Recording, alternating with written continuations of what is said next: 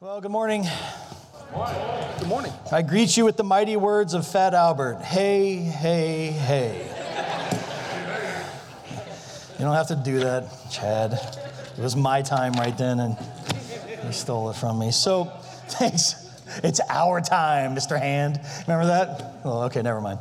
Anyway, hey, good morning. I'm glad you're here. Thanks for coming out today. We gave out aspirin to the 9 o'clock crew, but you guys just get coffee, and so that's okay. So apparently you are the ones that stayed up later. So that's all right. Anybody see Mariah Carey? Wow. It could happen to anybody. That's all I'm saying. You know what I mean? Wow. That was like, drop the mic. Yeah. I love that. I've watched it on YouTube 1,000. I'm like, yes. I don't know. Anyway, whatever. So, here we are, 2017, man. We're back again, and we're just going to get down to business and cut through all the nonsense, and you know how we do. You know, we're just going to talk truth. I want to talk about brokenness, all right? Because one of the things about being a pastor, and Buddy and Gay will tell you, anybody, it's like when you start a conversation with somebody, it's going to go one of two ways. You know what I'm saying? As soon as you tell them what you do, it's either like think you're a priest, and all of a sudden it's like, oh man, let me tell you, you know, and then you get the little divider going and the whole deal. Or they just give you the stiff arm and quickly evacuate. But a lot of times I get this phrase over and over again. I hear it in conversations as I'm walking around sometimes, just wherever. It's, I'm so broken, just so broken. And honestly, in reflection, I hear it from youth a lot. Like the Jesus movement that's kind of swelling through the youth, you'll go to these gatherings, be thousands and thousands, and they'll be on the stage and they're worshiping, and they'll say, aren't we just so broken? We're just such a broken people. And it's depressing to me. And so I started really thinking about that all year. I mean, how convenient, man. We got a building action going on down here. It's like Legoland. I'm digging it. It's just depressing to me. And so I started thinking about it. I'm like, why are we all so broken? I mean, what are we saying when we say that? Like, what are we really saying? I'm so broken. And so I think as we talk, we need to frame a little bit what we're talking about. So brokenness. When I say brokenness, I'm not referring to the prideful heart of man that shakes their fist at God, that then encounters God, and this crusty heart is kind of broken away, and we become soft and pliable before the Lord. That's not what I'm referring to. I'm not referring to the stubborn person whose will becomes broken and is open to the movements of the Holy Spirit. That's a miracle. And that's true because I'm here. I mean, any of the staff will tell you I'm the most stubborn person besides Mike Anderson anywhere in the church, right? Sorry, Mike, you're right there, man, under the spotlight. I mean, I'm stubborn. I'm selfish. And, you know, like I did the last service, I will admit on the stage that I've never done in an actual meeting with any of the staff, I'm wrong a lot. You know what I'm saying? We're just so stubborn.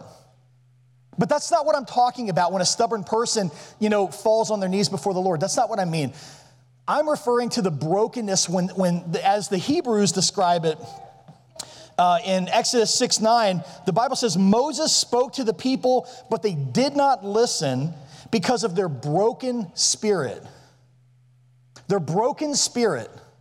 You see, people get themselves caught in circumstances, and they're in places in their life, and they're in bondage.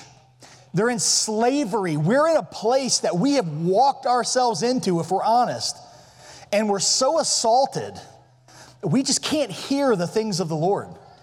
We're broken. Our spirits are crushed. It reminds me of watching videos of the concentration camps in World War II. If you've ever seen any of the videos, they're horrific. But the most horrific part of the videos are not the gas chambers and the furnaces. It's the eyes of the people behind the fences that are broken and lifeless. So it is this brokenness that I want to talk about today. It's this brokenness that I think that we need to really talk about, because If we are saved, if we're Christians, are we really broken? See, God's antidote for grief and anguish, this Hebrew word for brokenness is kotser. Kotser means deep grief and anguish. God's antidote for that is hope. Now, if you've been here, some of you, I see your faces, I've been here just over 10 years now. Some of you have been here for 20 years. For 21 years, you could say what you want about Salem Fields, but one thing is true, and it's always been true from this stage and from that, whatever you want to call it, narthex, I forget it every time. Trust me, I've messed that up many times. Out there, the Rubicon, there, here, classrooms, whatever, online, whatever, you'll hear the same message of hope over and over and over again. Because it is God's antidote for grief and pain.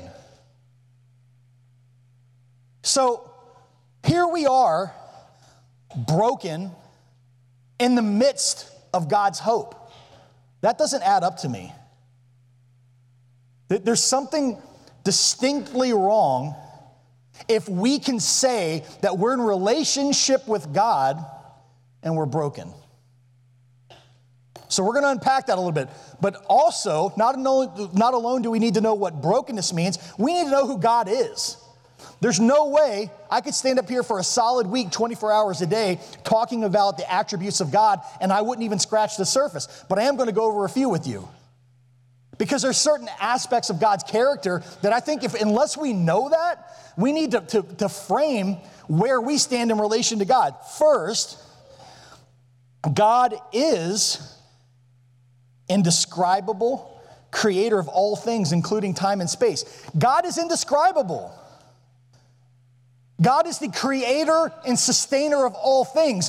God made everything. God holds everything. Anything you can conceive of, dream of, think of, view, look at a telescope, wonder about, God holds in the palm of his hand.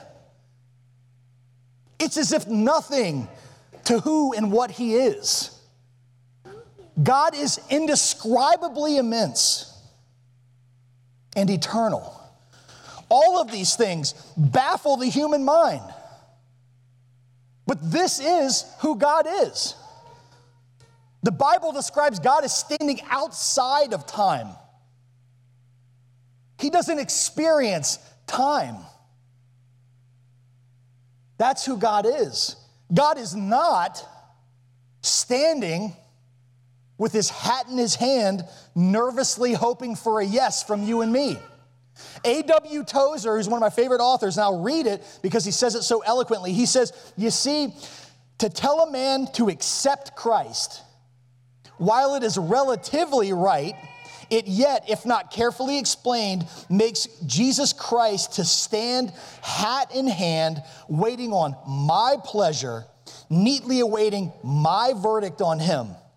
It makes him apply to me instead of my applying to him. It permits me to accept Christ by an impulse of the mind or my emotions and accept him painlessly and at no cost and no inconvenience.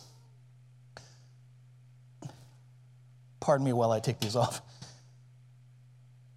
We have the audacity to say, are we going to accept the creator and sustainer of the universe into our lives? Can you believe that we, finite, fleshly human beings, have the audacity to point at God and say, stand outside like a beggar with his hat in his hand, hoping that maybe we'll throw a coin in there?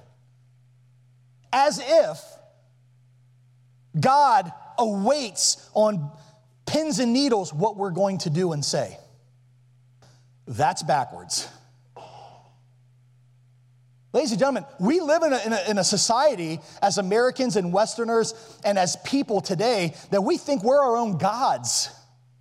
We love to rule our little fleshly kingdom and try to impose our will on other folks too. But if we can't do that, at least we got our own little kingdom to rule. And we're our own gods. We sit on our own throne. And we dictate to the world the way things are going to be. And we really, truly believe that God is standing outside, hoping, peeking in the window of our heart saying, man, which if you just let me in, man, that'd be so great. It's cold out here, man. Sorry, he's not. That's not the creator and sustainer of the universe. It is, in fact, by the precious, holy blood of Jesus Christ that we even can enter into the thought process of salvation. It is by the sacrifice of God himself that you and I can even walk into the throne room of God and possibly approach him in any way without falling dead because he is perfect. How dare us stand and make God wait to say, maybe I'll accept you, maybe I'm not. Maybe you should and I should get it right. What a privilege to enter into his presence this morning and any morning. But we get it twisted. God's holy, love, and deserving of incalculable praise and honor. God deserves more than praise than we could ever utter from this stage or from those chairs because he's perfect and holy. We don't understand love. We say we love our children and we love Big Macs in the same breath. We don't know what we're talking about. Big Macs are delicious and children are irritating. I get it. Look, man, we absolutely have no concept of the truth of sacrificial love, which is why we struggle with the conception of who God is. Because we don't understand that God is the fundamental of love and deserving of more praise and honor than we could possibly utter in a million lifetimes. God is not in belief and in need of our belief or a peace accord with mankind to exist. In the ancient times, the Greeks and the Romans and many other cultures believed that the gods existed on the belief of the backs of men. Basically, as we believed in gods, they existed. The less we believed, the less power they had. So the gods would make bad things happen so that we needed them. The more we needed them, the more power they had. Doesn't that sound crazy? That's what we do today.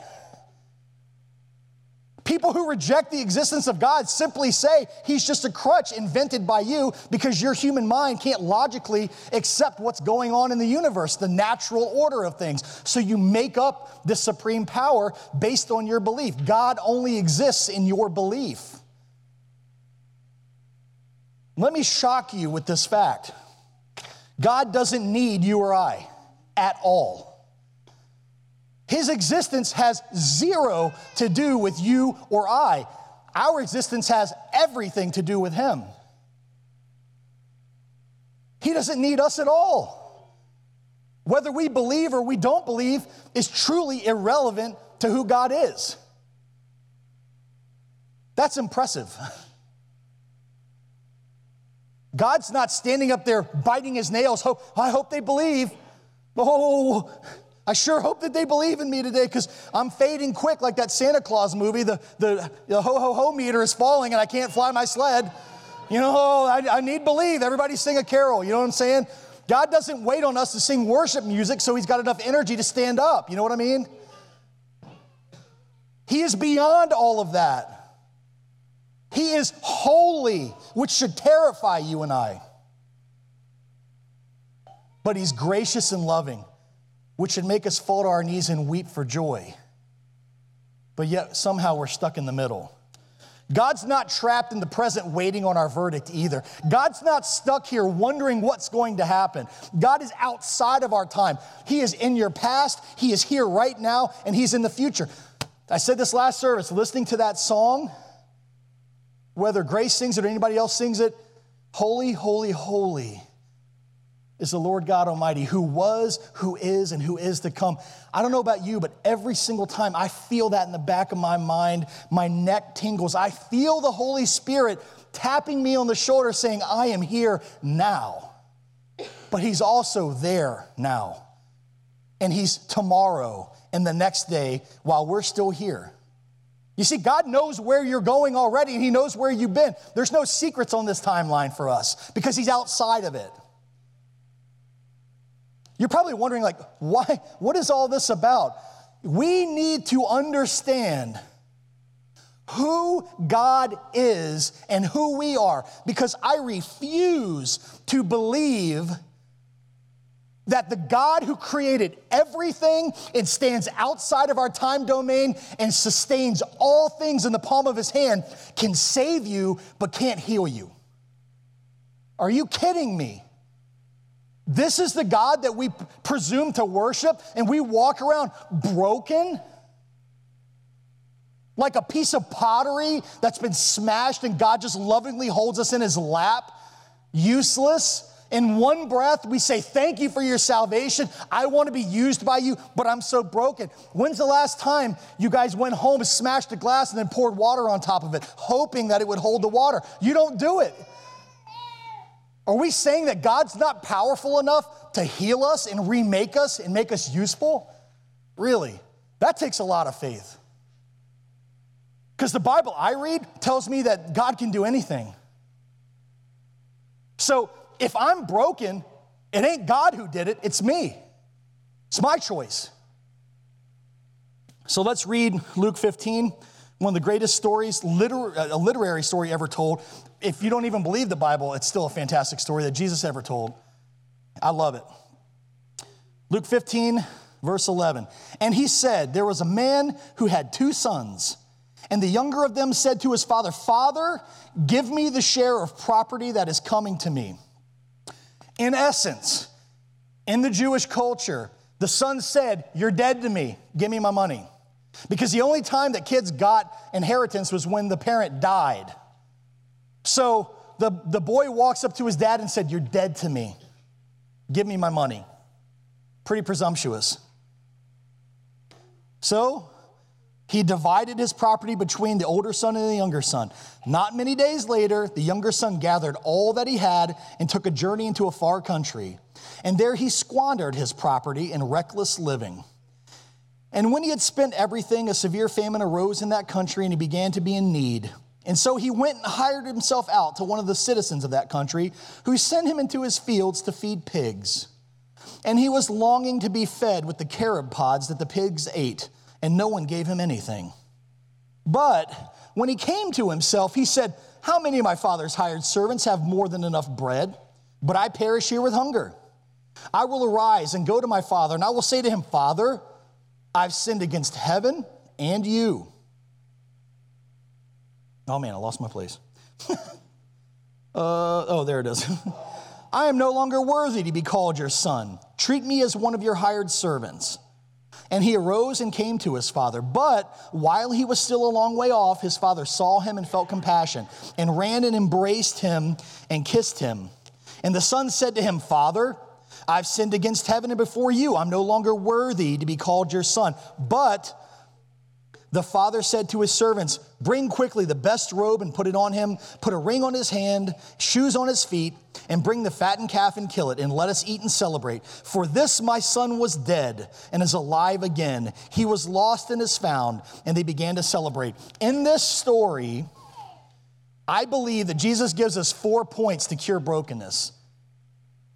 If I can remember them, you can remember them. I made this about as easy as humanly possible because my short-term memory is not working like it used to. So there's a wealth of information in this story, but the first thing that we find out here is you got to go or get up. Get up.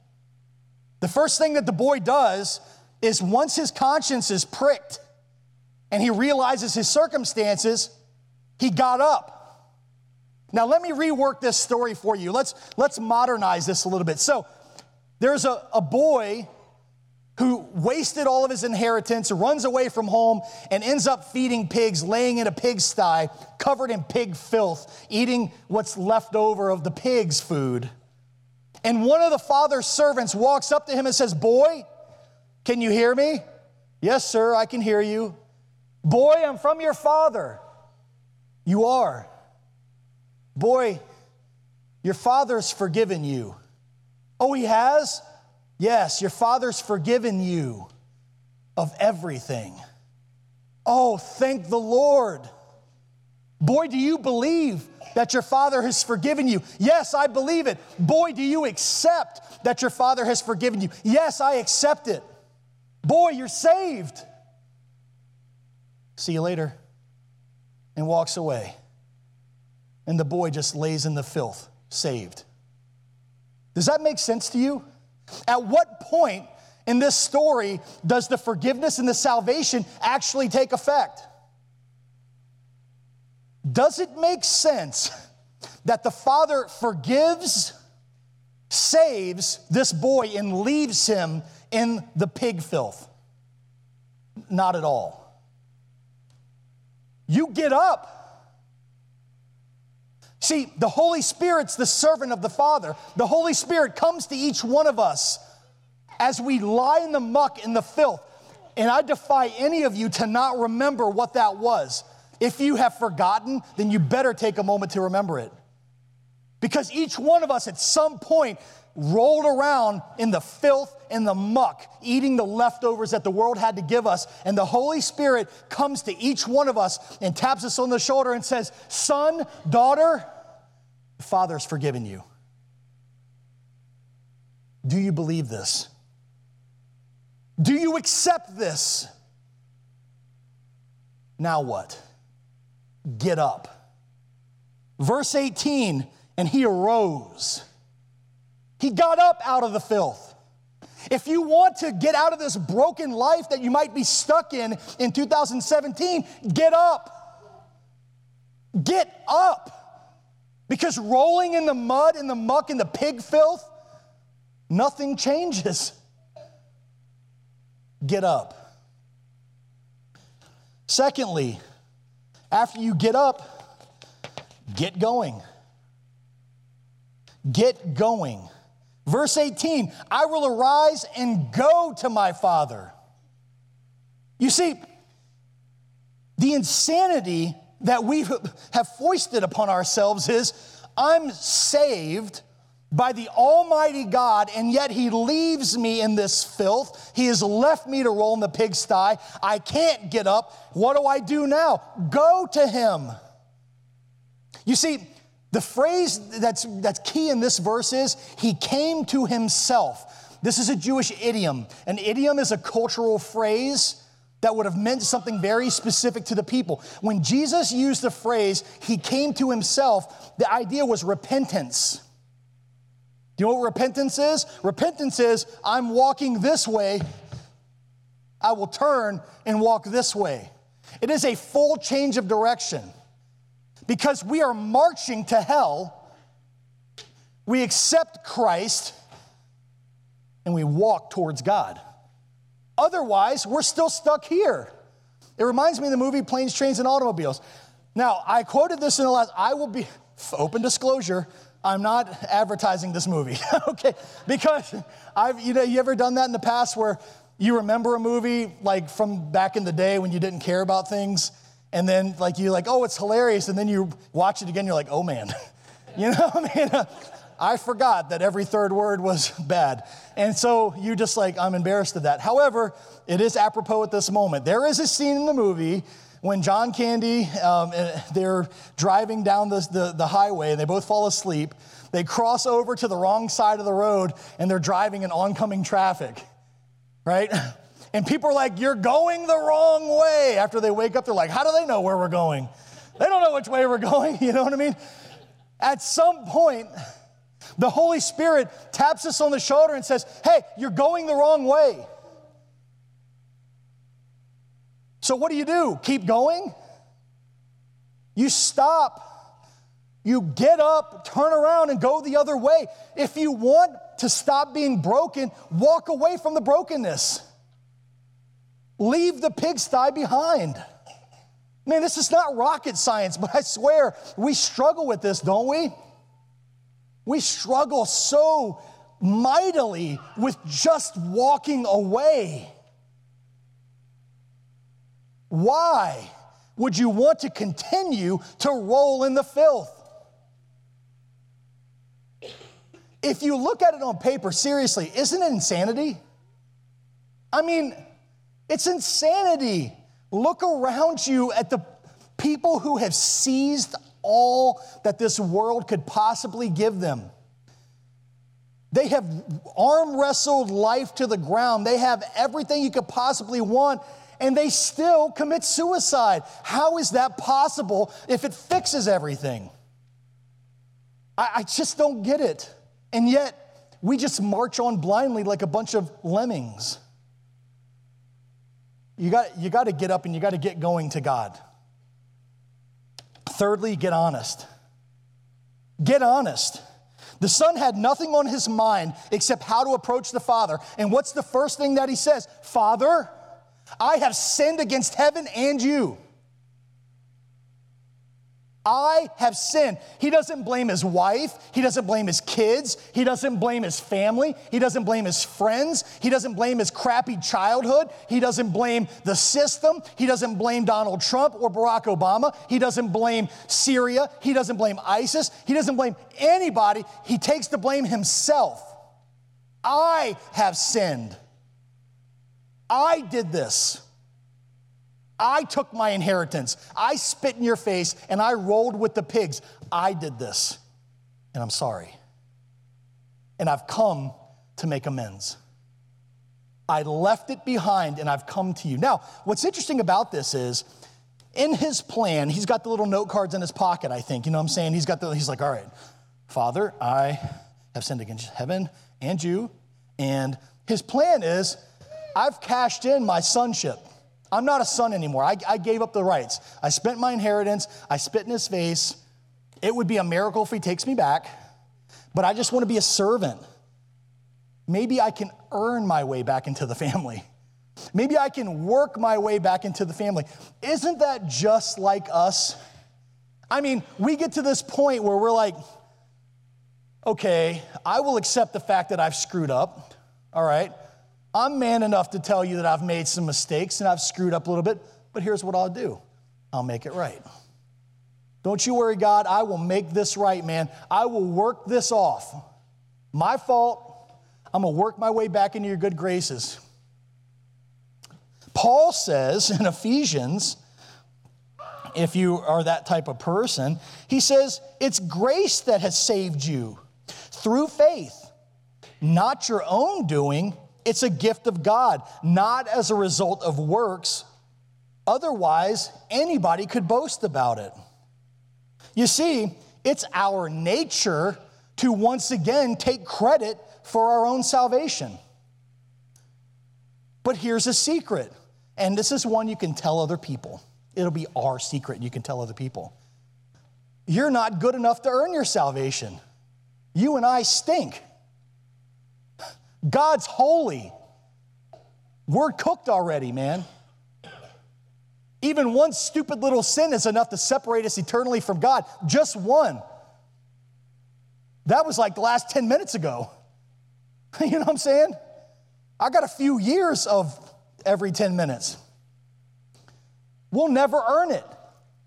So once again, we're going to have to abdicate the throne of our life and let God be God, because only God's precious, holy, pure blood is enough to save you and me. We have nothing to do with it.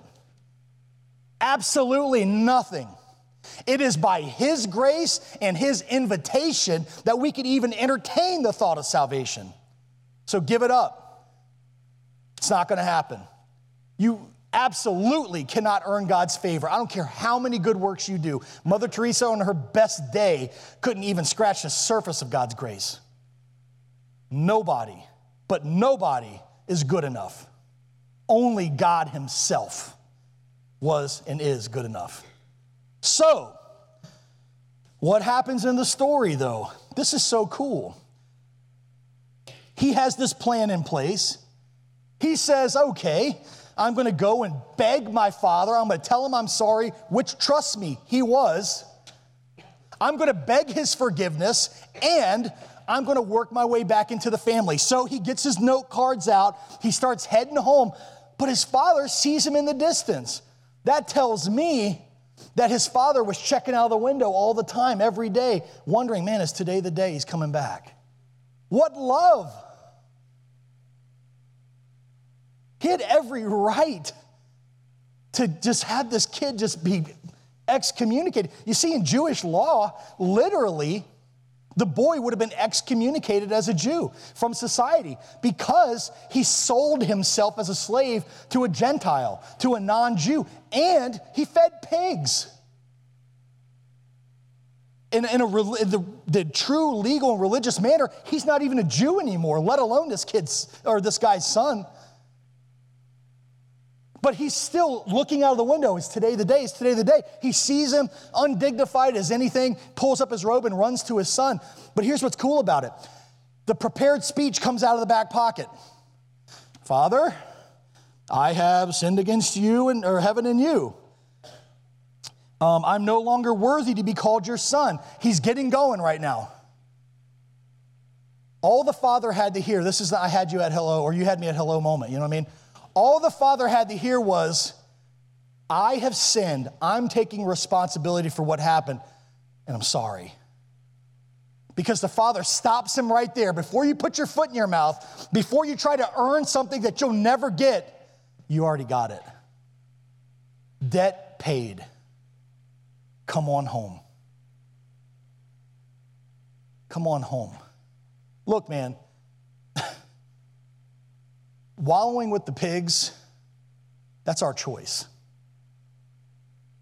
But if you're done with that in 2017, if you've had enough of wallowing with the pigs and eating the slop the world has to give you, and you're tired of finally walking around with your slumped shoulders, and, I'm just so broken, man, please stop slapping God in the face, would you?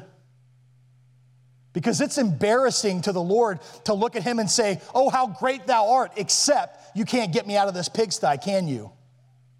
I beg to differ. We love to roll around in the pigsty. It's our choice. Get up, get going, get honest, and number 4, don't look back. Don't look back. You know the story of Lot's wife, right? Remember that? Everyone loves that. I think it's an interesting story because you ever watch it on TV, it's like she's walking along and looks back and boom, salt time. You know what I'm saying? The angel says to them, get up, get out of here, get going because I'm getting ready to destroy this place, and don't look back because you might get caught up in the destruction. It's not like the angel's sitting there saying, okay, if she turns her head 46 degrees, salt time, baby. What he's saying is simple.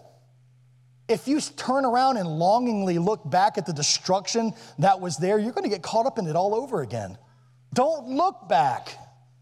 Your memory of what happened then is enough. All you have to do is remember what it was like to wallow with the pigs. You don't have to look back at it longingly, because if you do, it's going to snatch you up all over again. Don't look back. Man, when you start walking to God and you get honest with him, keep going. Because we're just a couple of bad choices from wallowing all over again. What insanity would drive us to want to do that all over again?